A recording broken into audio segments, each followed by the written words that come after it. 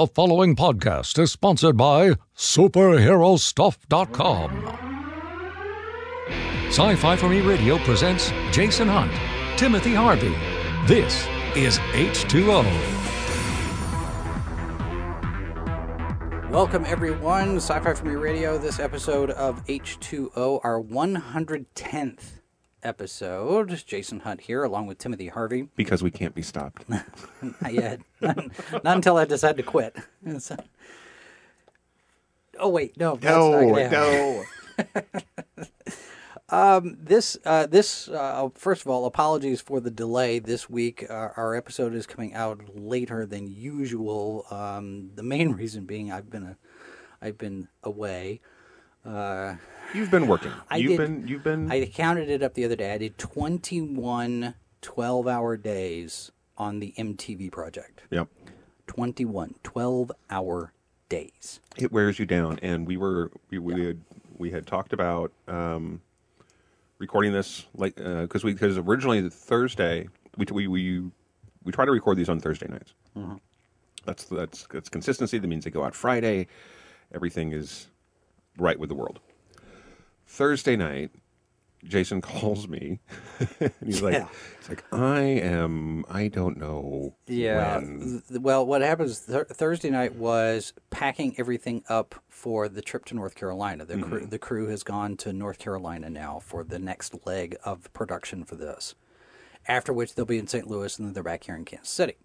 So I get to do some more 12-hour days then. Oh, yes.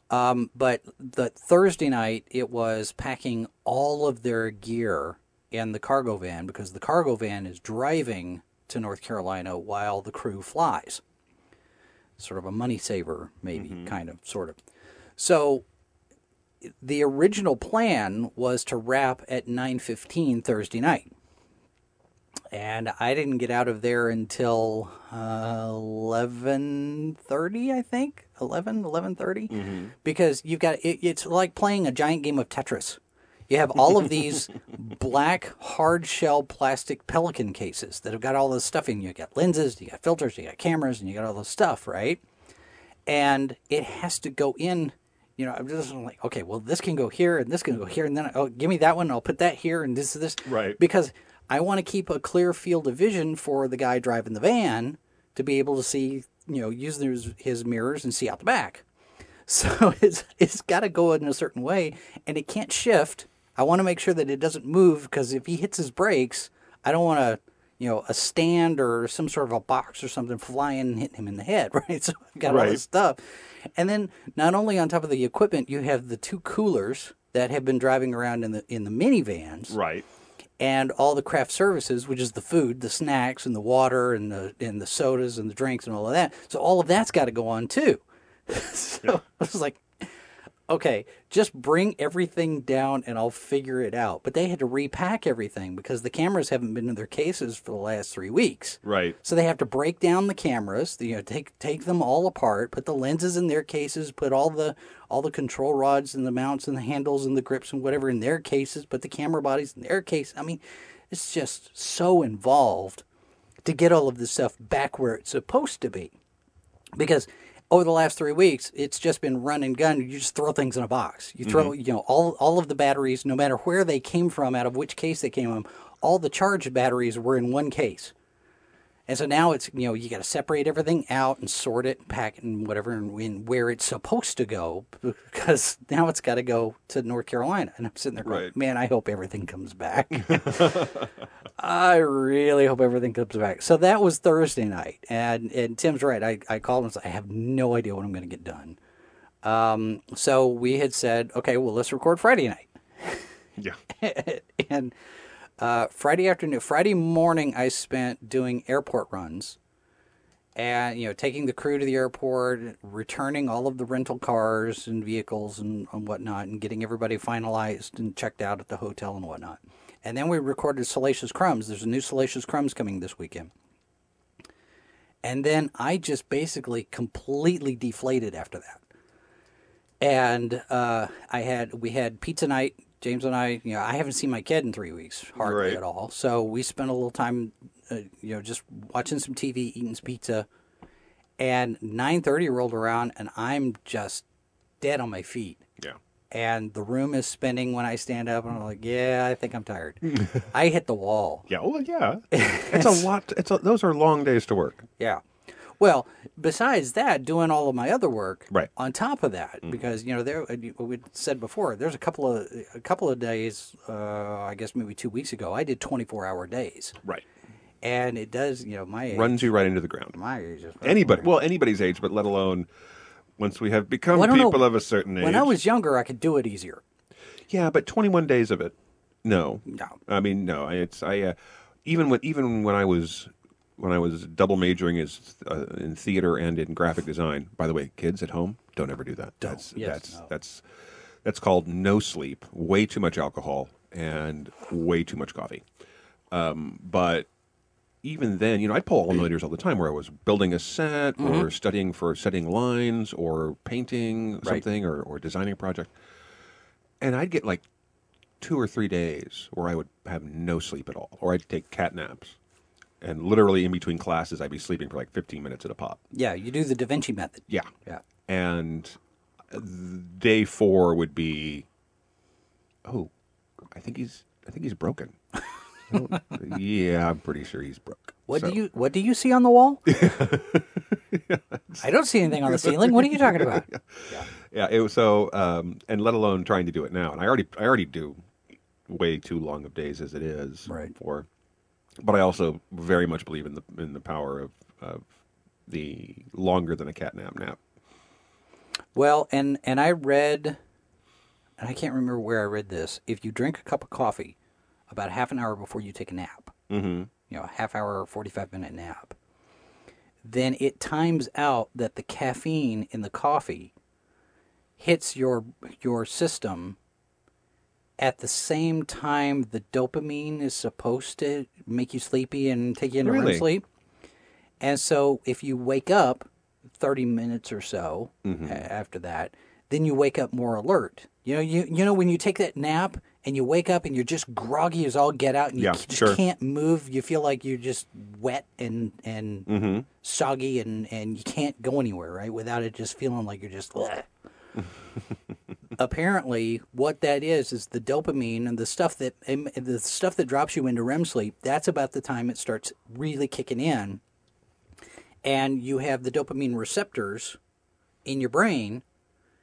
If you drink the caffeine gets into the dopamine receptors and blocks the dopamine from getting in there. So when you wake up, you're not groggy. Interesting. I will have to experiment with that. And I read it on the internet, so it must be true. Yeah. Unfortunately, we saw some stuff on the internet this week that is true. Yeah. And I think we're going to lead off with some very sad news, and I'm sure that we are not surprising anyone to have to talk about losing Prince this week at 57. Yeah. That's and for somebody who, well, a lot of people passed away this week, but yeah, Prince at 57 years old. Well, he'd been apparently been having some health issues. Right, but they did an autopsy yesterday, but autopsies will take time. I mean, you do it properly. You can't just have this isn't TV where you sit there and go and the autopsy shows. No, this stuff takes weeks. You test the real testing takes time. And I mean, you can have preliminary findings. Sure, yeah. And for a lot of people, of course, he was well known for being someone who didn't drink, didn't smoke. Very much somebody who was, in many ways, just appeared to be the pinnacle of health for somebody of his age. I had heard that a few weeks ago there was he was on a plane and there was an emergency landing. He was having respiratory issues. Well, something. I was listening to that on NPR last night. They were interviewing one of the guys who was there, one of the reporters who was there when the police were making an announcement about the 911 call. They released the transcript for that and all this stuff. And they said that what they actually don't know is who on the plane was the person having the distress, because it's there was nothing that actually said it was no identification. Right, Prince is having a problem. Just he happened to be on that plane. Yeah, he happened to be on the plane. Now, when you look at what we've seen now, that would be the logical assumption, but we don't actually know. So we're that's probably the case, but we don't know. But And for those of you who maybe are younger and don't know why we're talking about Prince on a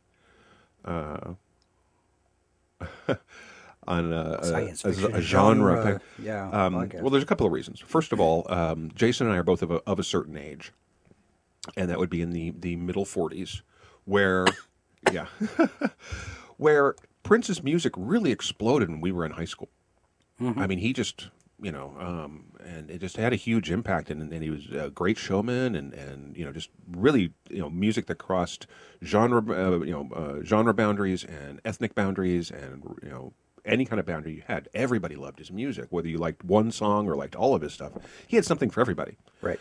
And much like Bowie was sort of a chameleon, he would play these different characters. Visually, he was certainly, but he also, especially for the genre folks, he did the first Batman soundtrack for the Tim Burton, Michael Keaton Batman. Right. And I remember when they released the Batman soundtrack. It was on an album. It was on a vinyl. It was on vinyl. Mm-hmm. And they released the Batman soundtrack. And I remember the blowback because people were looking at this saying, wait a minute, this is not the soundtrack. This is all of Prince's music. Where's Right. the soundtrack? And of course, that was what they meant was, where's the score? Where's Right. Sure. the Danny Elfman's music? And I think at that point, that may have been the beginning of separating out the score as an individual, the use of the term between soundtrack and score of when you release the music of a movie, a lot of them now you'll see the film score on an album rather Right. than the soundtrack, because the soundtrack is a completely different thing. And actually, soundtrack is really not accurately used anyway, because the soundtrack, if you want to get technical inside baseball, the soundtrack is that little stripe on the side of the film, film.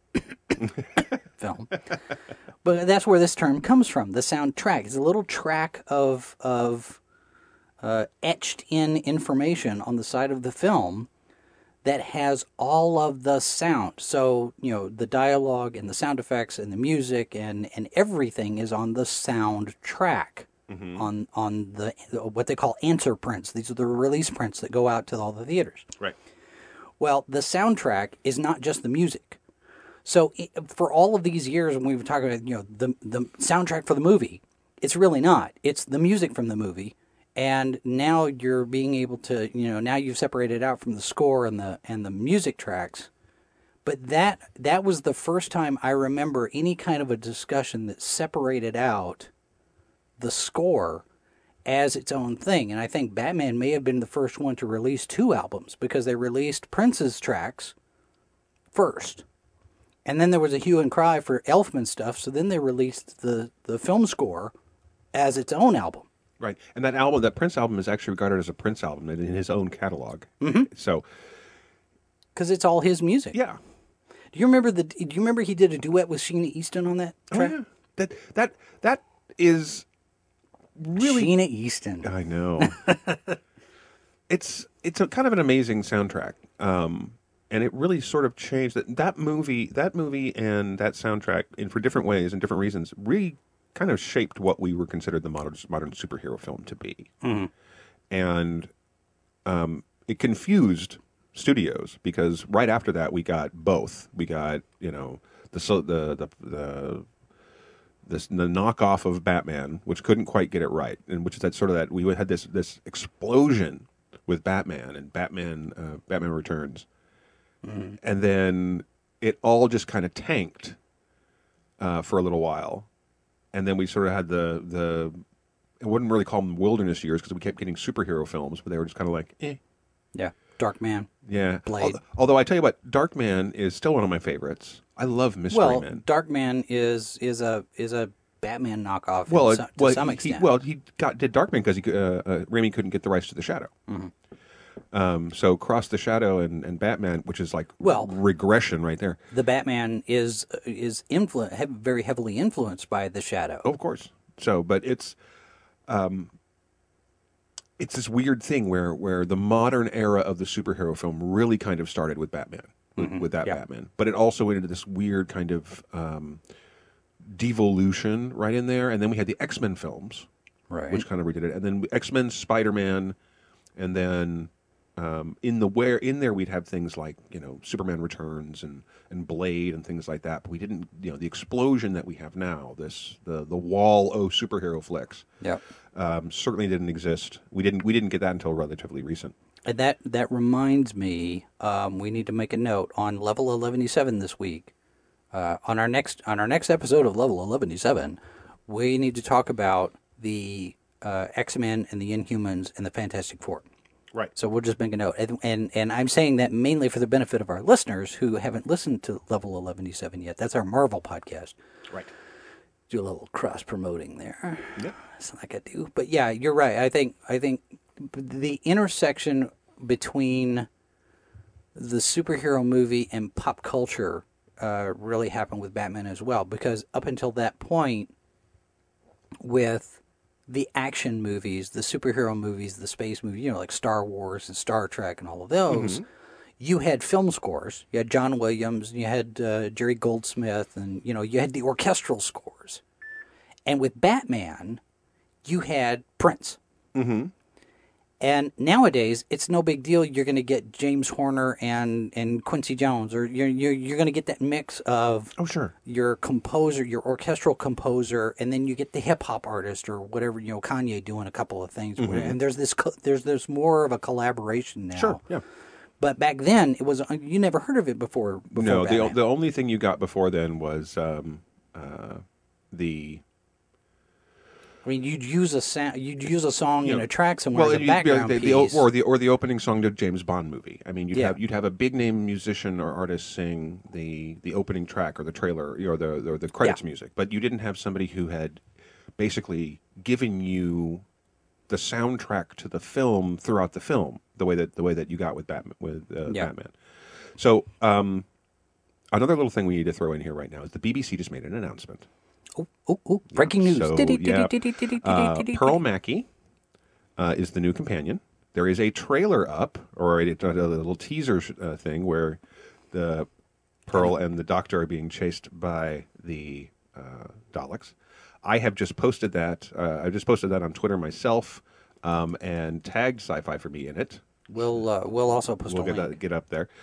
Pearl Mackie does not have a lot of credits, according to IMDb.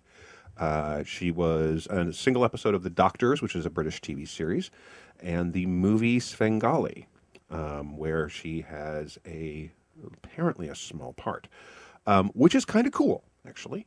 One of the things that Doctor Who has done very, very well over its time has taken actors and actresses who not very well known. are not very well known, but who are very, very talented, and given them a platform to come to the attention of the audience. And she is a quite lovely young lady, as shocking there.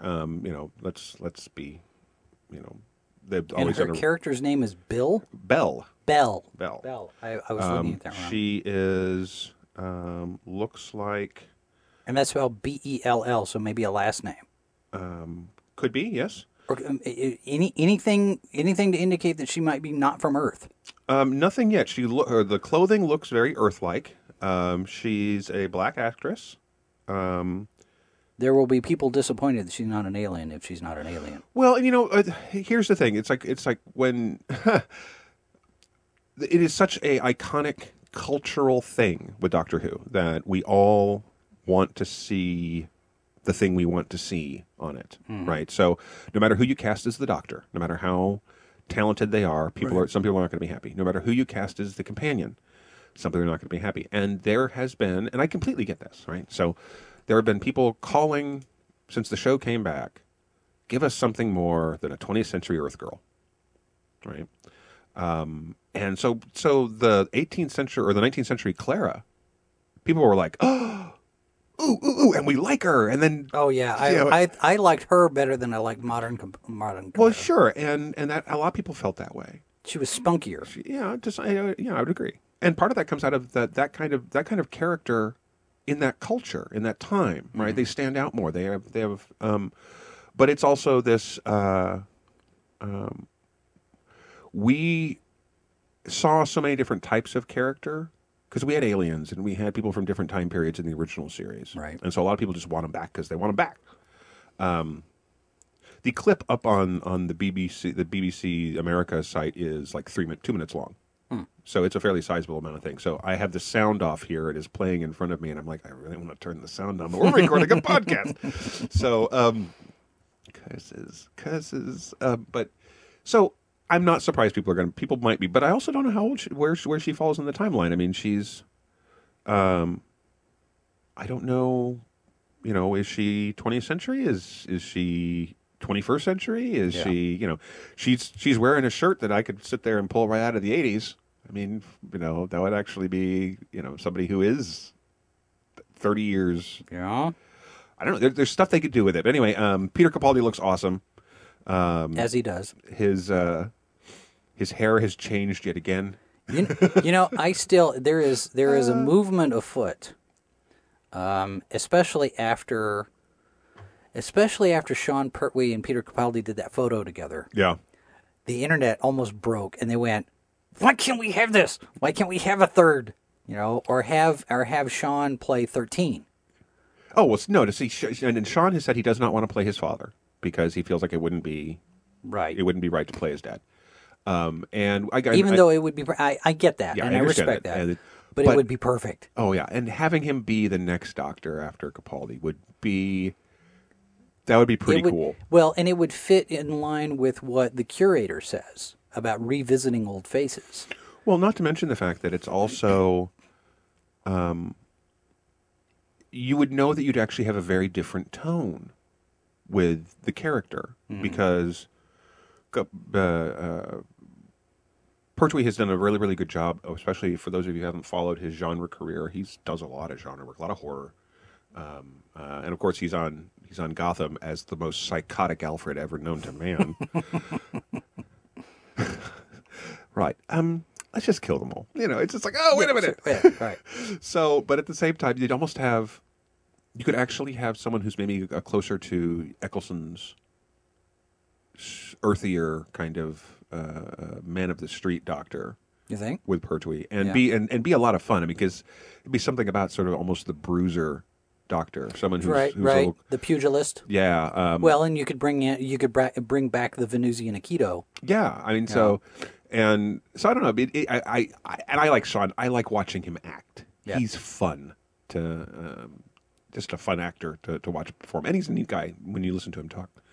So I would be okay with that. That would be fun. But just watching this little trailer here, I'm excited. She looks like somebody who is lots of running. Oh yes, goodness! It's corridors and Daleks in this little teaser here. Of course. And they have generally done a pretty good job of casting companions, so I'm excited for it. I'm looking forward to the new season. How much do you think the new showrunner, had influence in casting her?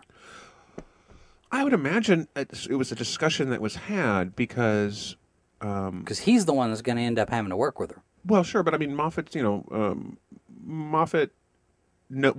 loves the show. However you feel about Stephen Moffat, whether you like him or you don't, or as any showrunner gets all the grief in the world, he loves the show, and he's going to be concerned about where it's going after he's gone. He'll want to love it as a viewer. Yeah, right?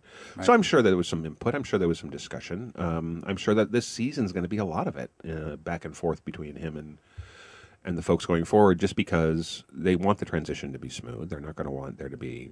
I think the biggest concern that a lot of people have is whether or not Capaldi's going to leave at the end of this next season or stay on another one. I hope he stays on. I do too. I'd love to see him be around for quite a while. I think for a lot of the older fans who remember the original series, he's such a lovely throwback in a positive way. And I use throwback as it's often a negative, but it's very much a positive in this case. to that earlier kind of that first run kind of Doctor. And if you watch his performance, he has taken every Doctor before him and worked them in there somewhere. Yeah. And he does it very naturally. He's a fine, fine actor. I think that American audiences just really didn't grasp how big he is in the UK and how powerful his career has been in the UK in terms of just going from strength to strength to strength. I've been a fan of his since Local Hero, way, way, way, way, way back. And if you have not seen Local Hero, go watch that movie. Not while you're listening to the podcast. After the podcast, Right, go watch the movie. yeah. Burt Lancaster and Peter Capaldi's first role, set in a Scottish town. It's a sweet, sweet, funny movie, and really has flown under the radar. Mark Knopfler from Dire Straits did the soundtrack. Oh, right. Yeah, Right. So, Was that after Princess Bride? Because Princess Bride was his first soundtrack, wasn't it? Score, film, music. I want to say probably, yeah. I think so, Because yeah. it was, but it wasn't. It came out about the same time as Princess Bride. I mean, they were relatively close Right. together. Yeah, because I remember on the commentary track, who directed the movie? Reiner, Right, yeah, Rob Rob Reiner, Reiner. Mhm. saying that the only thing that would get Knopfler to do the music was if they threw a Spinal Tap, a ball cap, on the set. That was one of his requirements: is that you got to put a Spinal Tap baseball cap somewhere in the set, in the bedroom, the kid's bedroom. If Right, you go through yeah. there's a baseball cap in the background, Right. and it's one of the Spinal Tap things, and that was one of Knopfler's conditions for doing the music to The Princess Bride.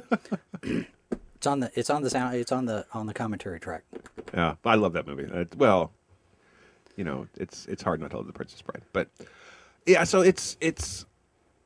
Well, and Robin Wright's going to be in Blade Runner 2. I know. Which just got its date moved up 3 months to now October. October 2017, October 2018. When's it coming out? October 2017. 2017. Yeah.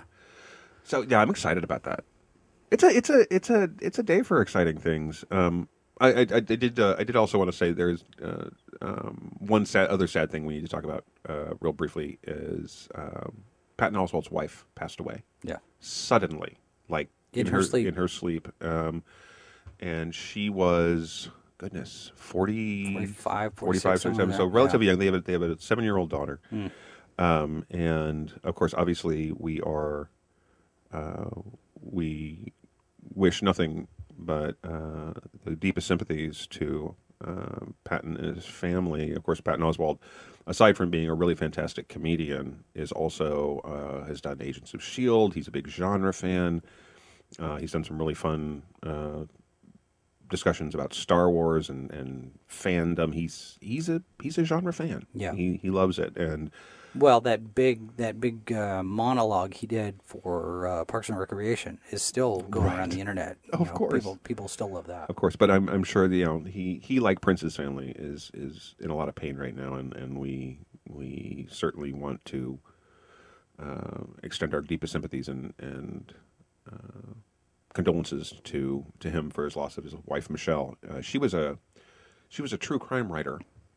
And she tended to focus on your smaller cases, not the ones that got all the press, but the ones that were kind of flew under the radar. Right. And she would write about them on her website, and hadn't done it for several months, but she'd been keeping stuff notifications up on Twitter and things like that until the last few days. So really sad, obviously, to lose anyone that people care about, but also, again, someone who was way too young, just like Prince was. Yeah. So.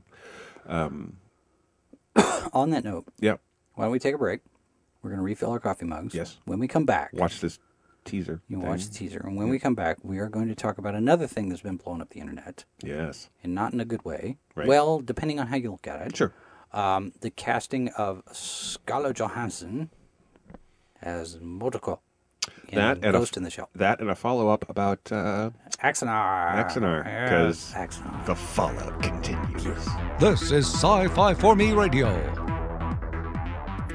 Where can you get the latest cool superhero and sci-fi merchandise? SuperheroStuff.com! From t-shirts to keychains to cookie jars and everything in between. Superhero Stuff has added more buyers to the staff, which means more stuff, which means more for you to choose from. And don't forget the Hero Box, the must-have superhero mystery box. A $70 value, just $49. Visit SuperheroStuff.com today and gear up with your favorites. SuperheroStuff.com, where heroes shop. Marvel's Agents of S.H.I.E.L.D. is back, and so is our discussion of each and every episode as we gather down in the super-secret underground bunker at World Headquarters. Join us for recaps, analysis, and discussion, with a few digressions along the way, and you do have security clearance to listen. Level 11-7 every week, part of Sci-Fi For Me Radio, only on sci-fi4me.com, your portal to the science fiction multiverse. I'm meteorologist Brian Busby. If you're traveling to a convention this weekend, especially if you're a cosplayer, it helps to know what the weather's going to be like.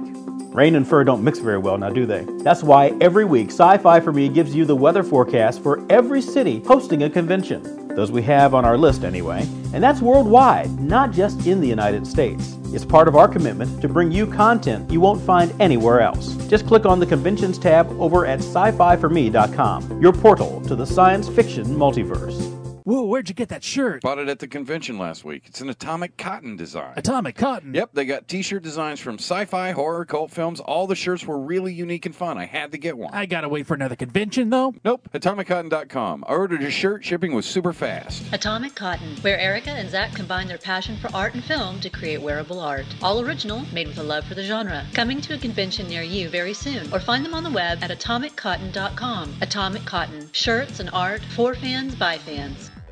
Star Wars fans, McKenna Riley here, inviting you to join me for the latest news, rumor, and innuendo from a galaxy far, far away. Salacious Crumbs, only on Sci-Fi For Me TV. Back on H2O, Jason Hunt here along with Timothy Harvey. Hello.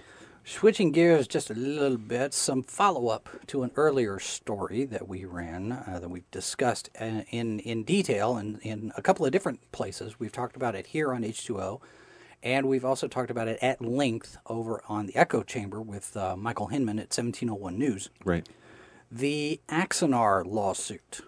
For those of you who have been living under a rock and don't pay any attention to anything Star Trek related, CBS and Paramount, and I hear that the driving force behind this lawsuit is Paramount, not CBS, filed suit, copyright infringement lawsuit against Axanar Productions. This is Alec Peters, who did a Kickstarter campaign, raised over $1 million to do a fan film called Star Trek Axanar, which was going to be the story of Captain Garth of Izar and the Battle of Axanar from the early days of Starfleet. Right.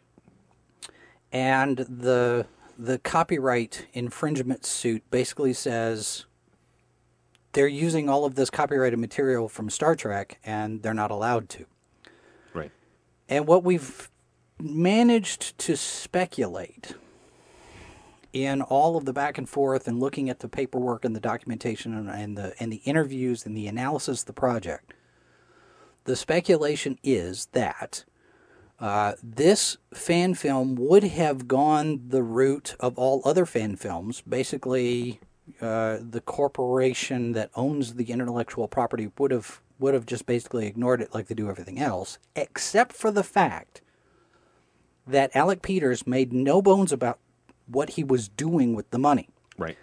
Paying himself $38,000, Mm-hmm. outfitting a brand new studio facility for something called Ares Productions. Right. And I saw in a comment thread somewhere, and I haven't found any substantiation for this, so it's complete alleged, allegation at this point. It's alleged. Somebody made the comment that Peters had said somewhere that he had a number of projects he could never get off the ground because he didn't have the funding for it, he didn't have the backing, nobody would do it. So he used Star Trek to get the money so he could go do his own projects, which setting up Ares Productions would seem to support that notion.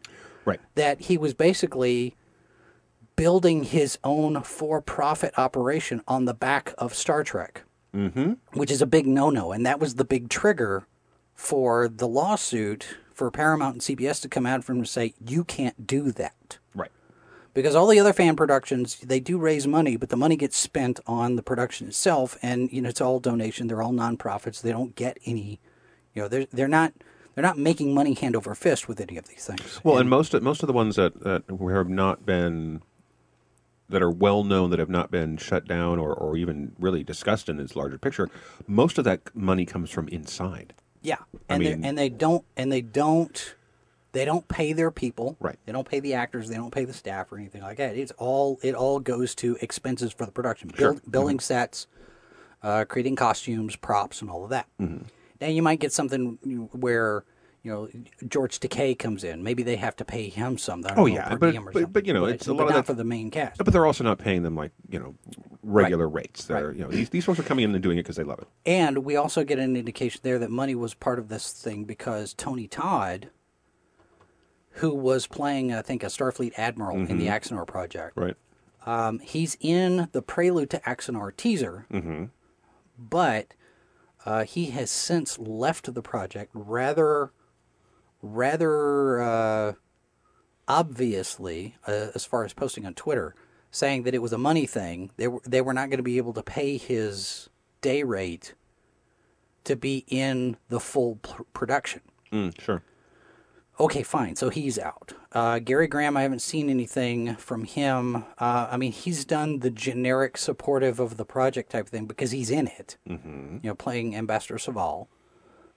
But the overall fallout from this, because the discussion then kind of broadened out to what does this mean for all the other fan films out there? And we're finding out. 1701 News reporting this week that the sequel to Star Trek Horizon. Now, Star Trek Horizon came out. It was released. It's fine. It hasn't been pulled as far as I know. No, it's still out there. And Star Trek Horizon was supposed to be a one-shot. Mm-hmm. And Tommy Kraft had enough support and people saying, we like this story, that he decided, okay, we'll do a Kickstarter campaign for a sequel to Star Trek Horizon. It was going to be called Star Trek Federation Rising. Mm-hmm.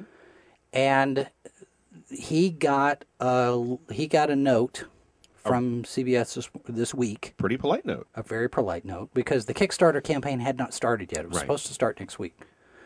And the CBS people, the lawyers or whoever engaged to communicate about this stuff, basically got in touch with Tommy Kraft and they said, might want to rethink that before you do anything with it.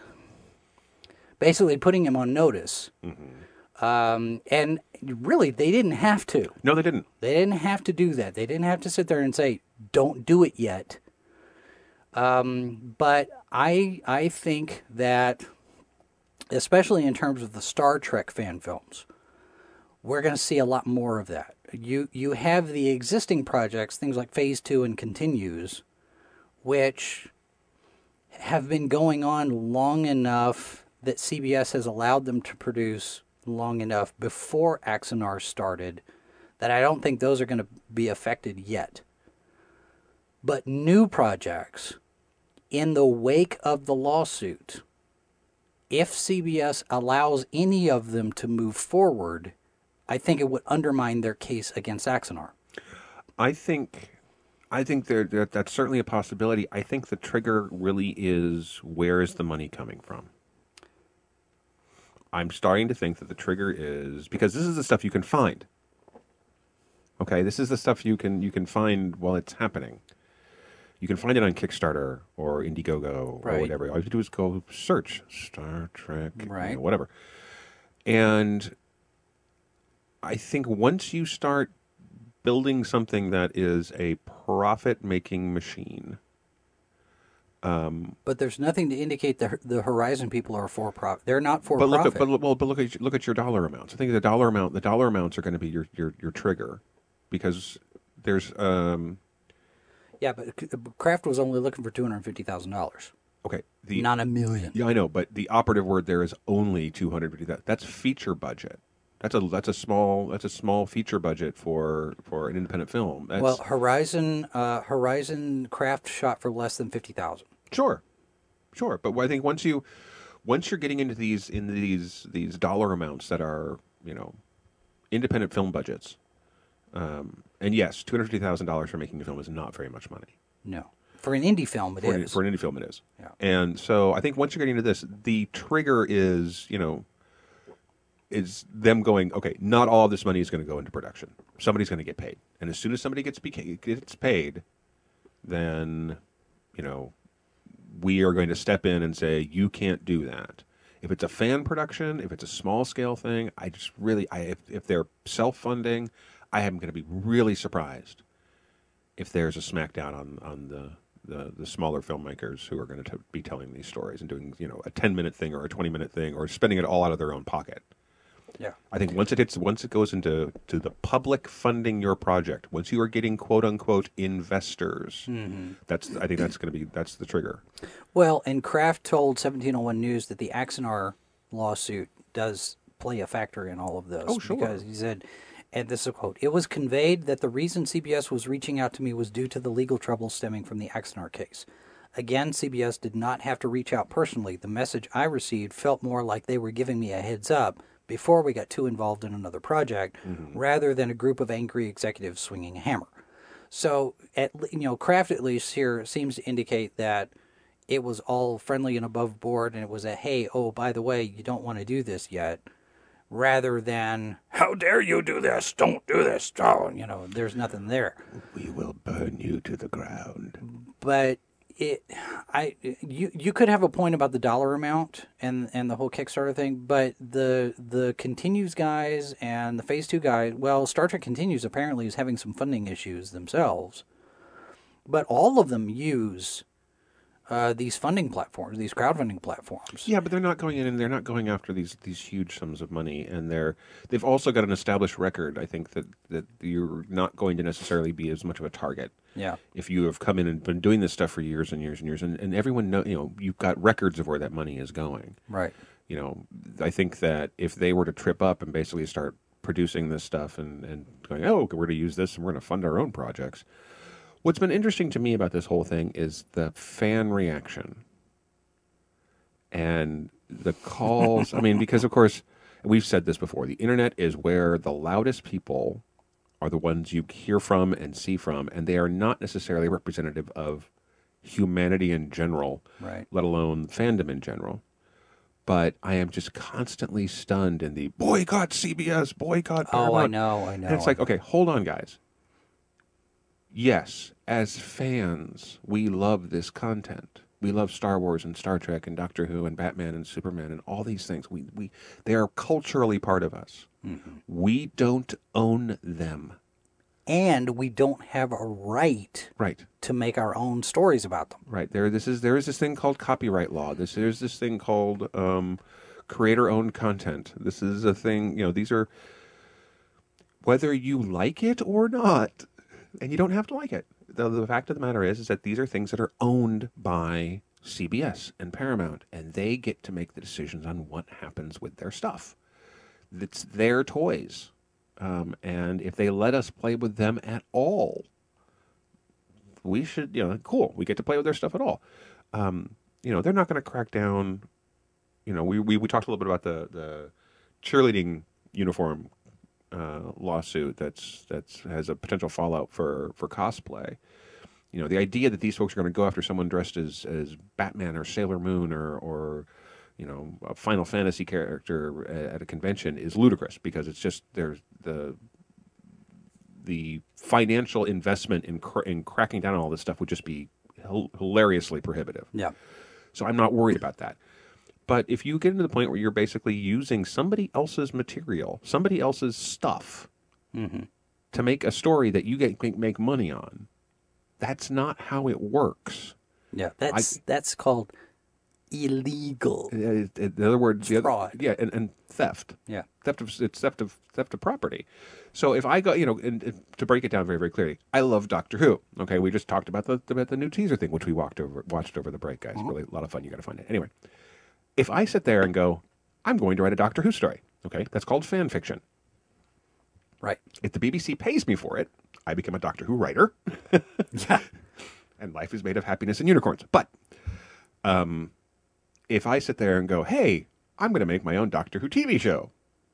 Well, even if you have your fan fiction and if you try to sell it online, Mm-hmm.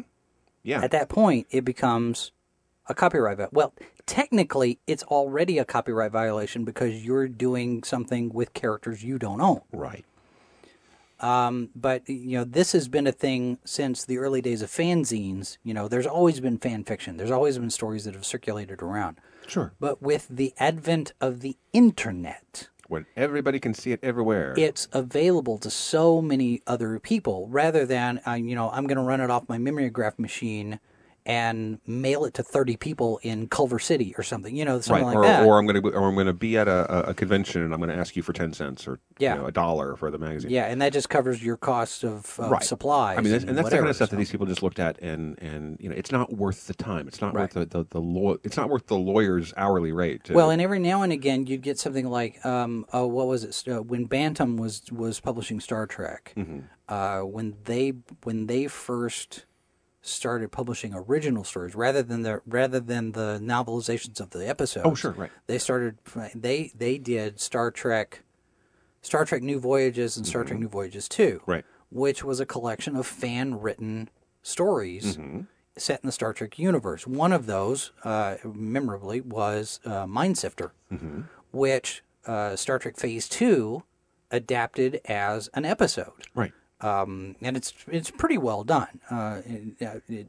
There's a couple of things in there that I've got quibbles about, but it's they're amateur performers. They're not hugely experienced people.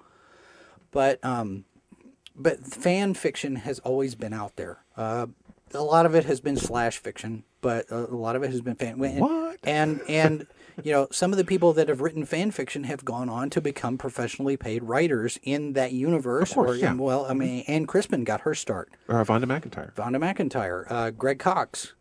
Actually, Greg Cox is kind of a weird example because he doesn't write very much.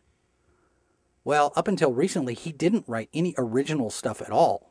All of his stuff was tie-in fiction or novelizations or adaptations of something. He didn't do a whole lot. He's done a lot of Star Trek books, but he's never done anything that's a Greg Cox original story universe. Oh, sure, right. He's been thinking about it. He's been talking about it. I asked him about it the other day. I was like, "Are you ever going to write something original that's not tie-in fiction?" Because tie-in fiction is a weird beast. It doesn't get recognized by the Hugos. Right. Because it's redheaded stepchild, basically. I mean, the tie-in fiction has its own award, and people have been campaigning for the Hugos to recognize tie-in fiction for a number of years now. I don't know that it's ever going to do it because it's not true proper literature. Well, I think I don't even think you need to go with the. Well, that's the main reason why it hasn't been done, because it's your stories are based on TV or movie property. It's the tie-in fiction element of that. The tie-in element is what. Yeah, but I don't think it's a not as good enough. No, yeah, it is. No, because the thing is, not okay. Thank you for the expectation of certainty you don't have. It's not literary enough, well, no, that's where the divide has been. Yeah, blah blah blah. No, I don't think that's necessarily the case because it's not original material.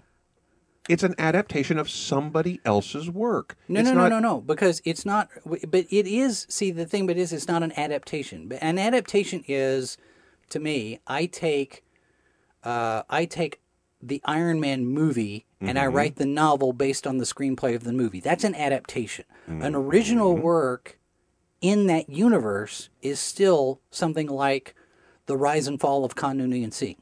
That's an original Star Trek story. It's not based on an episode. It's not based on a movie. It's still in that universe. But I think the fact that it's a tie-in to a But I think that if we had something where I think. See, but the thing is, as much as I love the adaptations, see, that's what I've been told is why the Hugos look down their noses at it from several different people. It's not tie-in fiction because it's TV. and TV's not literary, and you can't be literary with TV stuff, and that's Well, why okay, the but that's why the okay, but Hugos hold on, don't hold consider on, the but tie-in hold on, stuff. hold on. That's not me. That's other people telling I me. know, but that actually is perfectly logical, whether you agree with it or not, because we are currently is the operative word, living in what they're calling, a golden age of television because of all the stuff we've got, right? Mm-hmm. Right. But we were also living for a good chunk of the 20th century and the early part of the 21st century in a cultural desert when it came to genre programming. There wasn't enough. Right. So looking down your nose at it versus there just wasn't any worthwhile. So, you had the bright spot of Star Trek and the bright spot of Twilight Zone, and then a few things on cable. But has there been enough good genre television to compete against each other at the Hugos? No. That's no. No. It is because short shut up. fiction. Because I'm talking here. Yeah, because TV gets recognized by the Hugos. You're not listening to me. The TV shows get You're recognized. not listening to me. You're not listening to me. But your point is not. You're not. Shut up. You're not. Can I talk? Jeez. Because it hasn't been about. If you're looking at, it's been adapted. It's been material that has been developed by authors to continue stuff in when these shows haven't existed and things like that. Yep. A lot of it is really, really good, but very little of it is the kind of stuff that stands out. And we know some really fantastic Star Trek authors. Mm-hmm. And there have been some fantastic Star Trek books. I'm just using Star Trek because there have been Star Wars books and Doctor Who books and all these things. Yeah. But very few of them over this time have been the kind of groundbreaking storytelling because they're built in a certain formula. I mean, there's just no way around the fact. Sure. And as much as I could sit there and point to Star Trek books that I love, pretty much anything by Diane Duane, for example. Mm-hmm. Yeah. And the fact that Paramount didn't and CBS didn't immediately decide that this is what the Romulans are. Right. This is how it should be. Or The Final Reflection by John Ford. Oh yeah, well, and I think Final Reflection did actually influence a lot of what we got from the Klingons from Next Generation forward. I think there's a little bit, but not enough. No. So I think but those are the kind of things that I can look at that and go, God, I love that book. But I don't think we never got there. How many Star Trek books can you sit there and hold up against Star Trek novels? You'd sit there and hold up against Heinlein or Clark, and of course Heinlein and Clark are big dogs, and so. But I think whether it's they're looking down the nose at, it's the fact that basically these are to some degree they're formula novels. You can't get. I mean, if you have some really fine. You have some no. Maybe, But okay, maybe. All right. But, So no, they're formula novels as much but as see, Kirk, Spock, and McCoy go right. on adventure. But again, I'll go back to that's not what I've been told from people on the inside who know what's what with the Hugos. But it doesn't necessarily mean they're looking down the nose of it. That's what I've been told. Well, even if people are telling you that, in terms of just practicality. But you also have to remember too, and my other point that I was trying to make earlier was the Hugos do recognize TV shows, short form narrative TV, and they do recognize film. Sure. But they don't recognize tie-in fiction. Well, because the other thing is that if you are publishing something, if you are, say, a Star Trek novel, how many Star Trek novels come out every year? I think there are one a month right now. Okay, so now you have glutted the market with one type of story from one. Well, that's not going to say that all of them are worthy of Hugo. Well, I never said that. Well, of course not. But if you have that stuff over and over and over again, Greg Cox's first con book, I would have nominated for a Hugo. Okay, well there you go. Yesterday's Sun, I would have nominated for a Hugo. Okay, well then get on the Hugo. Get on the nominations committees and make or become a member of the Hugo thing and yeah, vote. but the thing about it is there's no category for tie-in fiction, so it wouldn't count. Well, then put it in as a regular novel. They wouldn't recognize it. Well, it wouldn't be eligible. Enough people did. They would. It wouldn't be eligible. Enough people did. They would. Now that would require a rules change, which takes 2 years to do it. Well, guess what? Then you make a rules change. But the thing is that it's what happens. I mean, that's right. how if that's the rules. That's how you do the rules. And I'm not arguing that point. I'm just saying that there should be a category for tie-in fiction. And people have been arguing that for years, and it still hasn't happened yet. Well, but how old is the Hugos? All this stuff grinds slowly. Oh, I know. It's always going to grind slowly. But I think that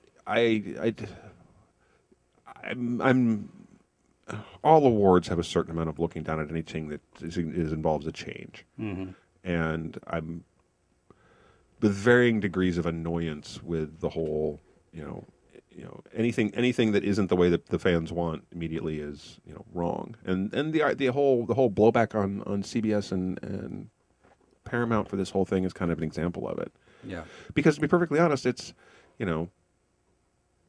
yes, the fans, and a lot of people are arguing that the fans kept the franchise alive for all these years, and we're owed things. No, actually, you're not.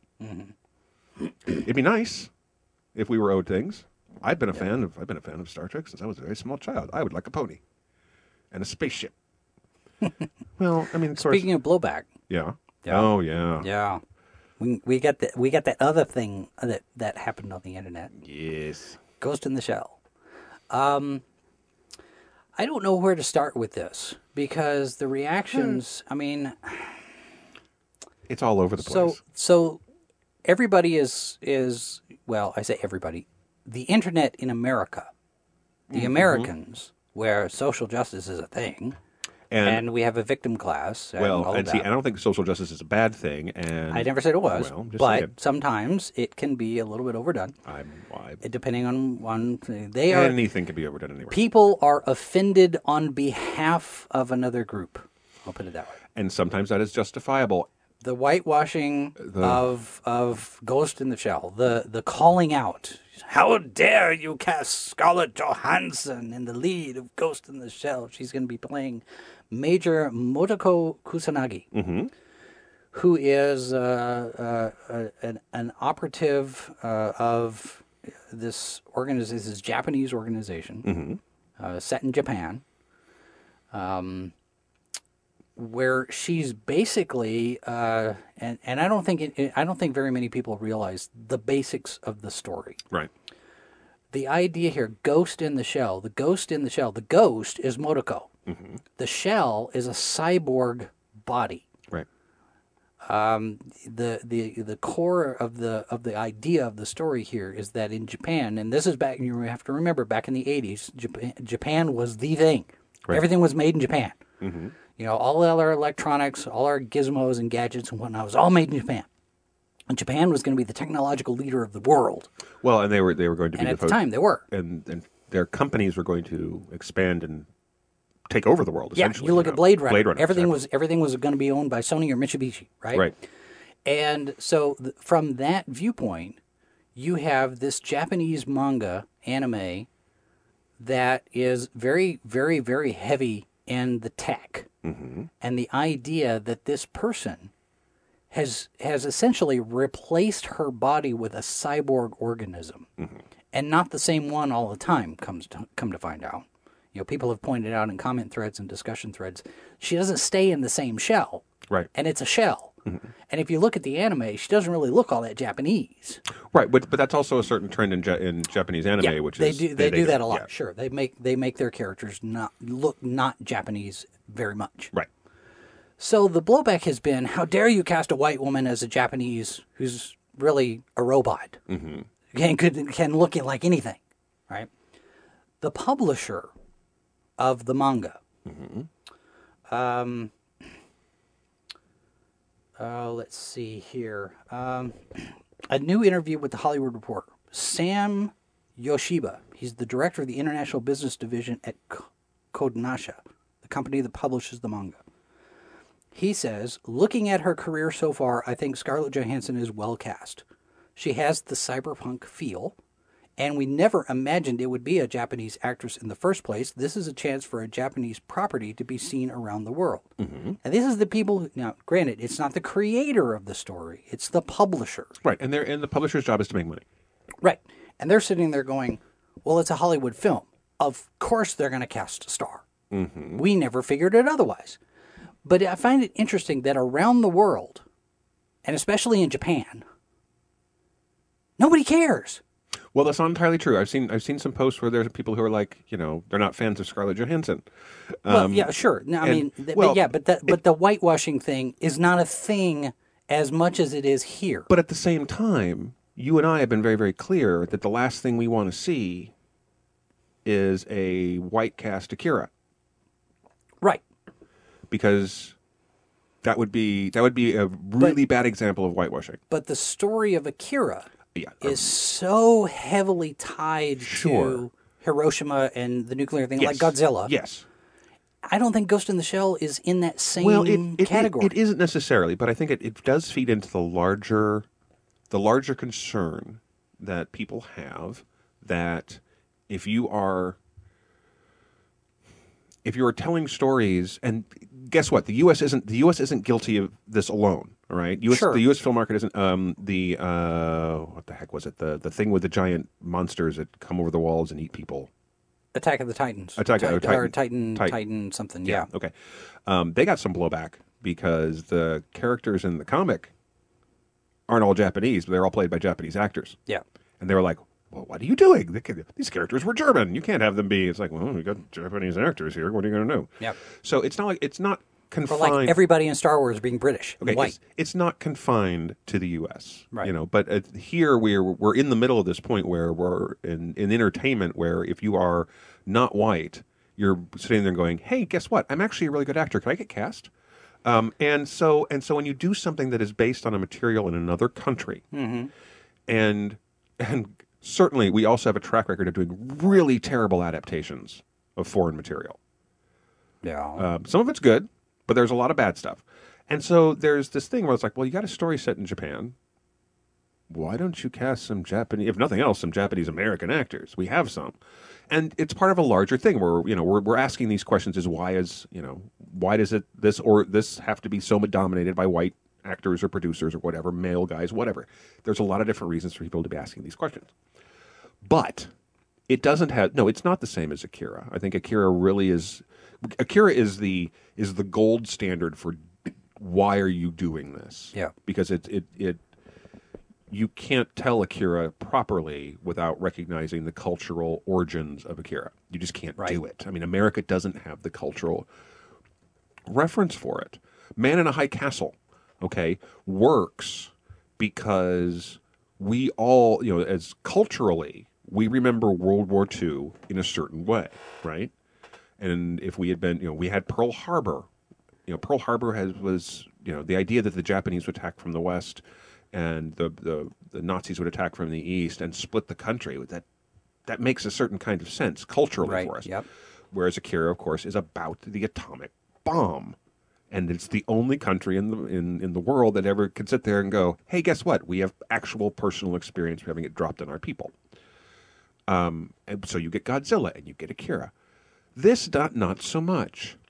I think it's an understandable reaction, but we've also only seen one photo from the set. I'm waiting for more photos from the set. However, that said, the news that there were digital tests run. Yeah, the CGI stuff. To turn some of these white actors more Asian looking. Although I hear that it didn't involve Scarlett. It was other members of the cast. In fact, I'd heard different things, but I've heard as much as it was a background character to, But the fact that it was run at all, that should have been one of those things where you look at them and go, I mean, it's the first person who mentioned it, the second person in the room just out there went, let's just not. Okay, let me throw this speculation out. Since we're talking about cyborgs. Sure. And cyborgs may involve, and a lot of the stuff in Ghost of the Shell, you're looking at nanotechnology, you're looking at adaptive technology.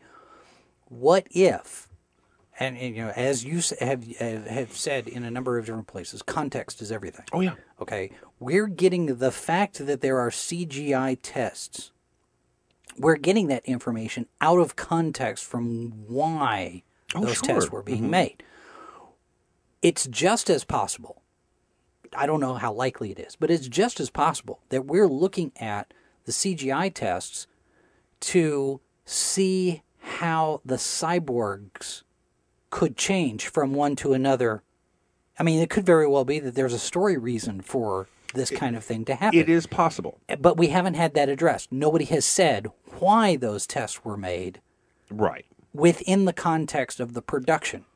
And that's, I think, probably a disservice. That's something that that is a PR mistake.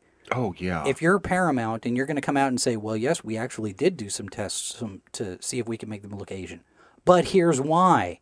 You got Right. If you leave that part out, then there's a completely different discussion being made. Oh, yeah, and you're actually asking for, especially in this time when people are legitimately asking, you know, why did we not have more Asian actors in TV movies? Why did we not have more black actors in you know, the Academy Awards and all these things? To sit there and go, okay, you realize you're stepping into a minefield if you don't just simply say, this is why we did it. Yeah. Right. So the more we get, now, if we actually get a film where Scarlett Johansson is on screen for 30% of the time, or to be perfectly honest, because this happens in Hollywood, she's on screen for 10% of the time. And the rest of the time we have different actors. Different shells. Different shells. I mean, it's... Or what if she does motion capture? Yeah. And what if her shell can morph? Mm-hmm. And there's a lot of different things that we don't know yet. Yeah. But it is, again, it's if you're at Paramount and you know the culture that we're experiencing right now, where people are asking these questions, and in some cases they're legitimate questions, you should probably sit there and go, let's not get ourselves in any more trouble than we need to be by already sitting there and adapting a material we're from all accounts primarily a Western cast. And I think there's one Japanese actor in the main cast, and that that already is like drawing attention to yourself, going, well, hang on. But I'd have to go back and look. The cast of characters in Ghost in the Shell, it's a mixed bag anyway, right? I mean, they're not all Japanese. Well, no, are they? I don't think so. It's been years. I have been a read. long I time. have read it, but it's been years. But I think it's also that the Japanese manga and certainly some of their anime as well has a very Western. Characters tend to look a lot more blonde and blue-eyed, and that's another cultural thing. Right. It's a visual aesthetic that you find in a lot of it. Right, and it's there's a, and it's somewhat the way the Japanese look at race. This would be a much bigger discussion, but it's something some of that factors in, right, and to some degree, blonde hair is an exotic thing. I mean, there's a lot of different ways you could look at this, right? But there's some interesting stuff that figures into, Nazis show up a lot in Japanese anime and manga because, their footprint and sometimes in really, really offensive ways the Nazis show up, which is phrases you don't get to say very often. The Nazis show up and you're offended for not the obvious reasons. Right. So it's cultural stuff. It's if you're a fan of anime and manga, you know exactly what I'm talking about. If you're not, this is be a much bigger discussion to have. But so it's a weird kind of thing. It's like coming back to Attack on Titan. That's the title. That's it. Yeah. The idea that the entire cast was Japanese actors.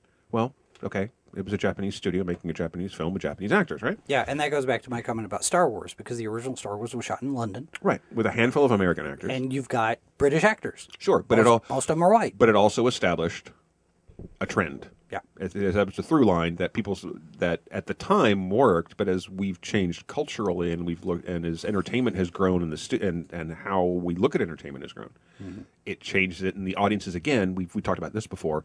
When you're the audience, you want to see yourself back from the screen. You want to see people who are like you, and now these folks have a platform to sit there and go, but they don't look like me. I can't relate to that character, and it's my money. Yeah. The studio wants my money. It'd be kind of nice if I was to still sit there and go, I want to grow up to be that superhero or that or that cowboy or that astronaut or that scientist or that musician. That's what we want out of entertainment anyway.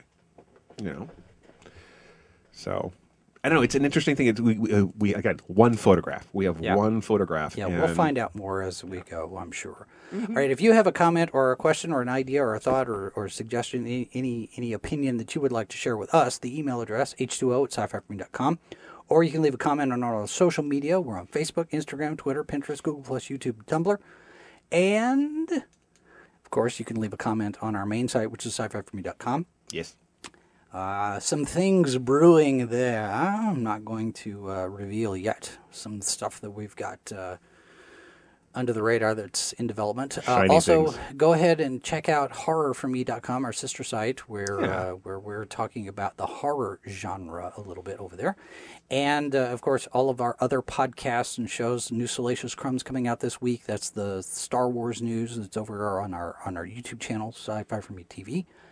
And that's going to do it for us with this late edition of H2O. We'll be back next week on our regular scheduled time, hopefully. That's the plan. That's the plan. All right. We're going to go get more coffee and maybe continue this discussion offline.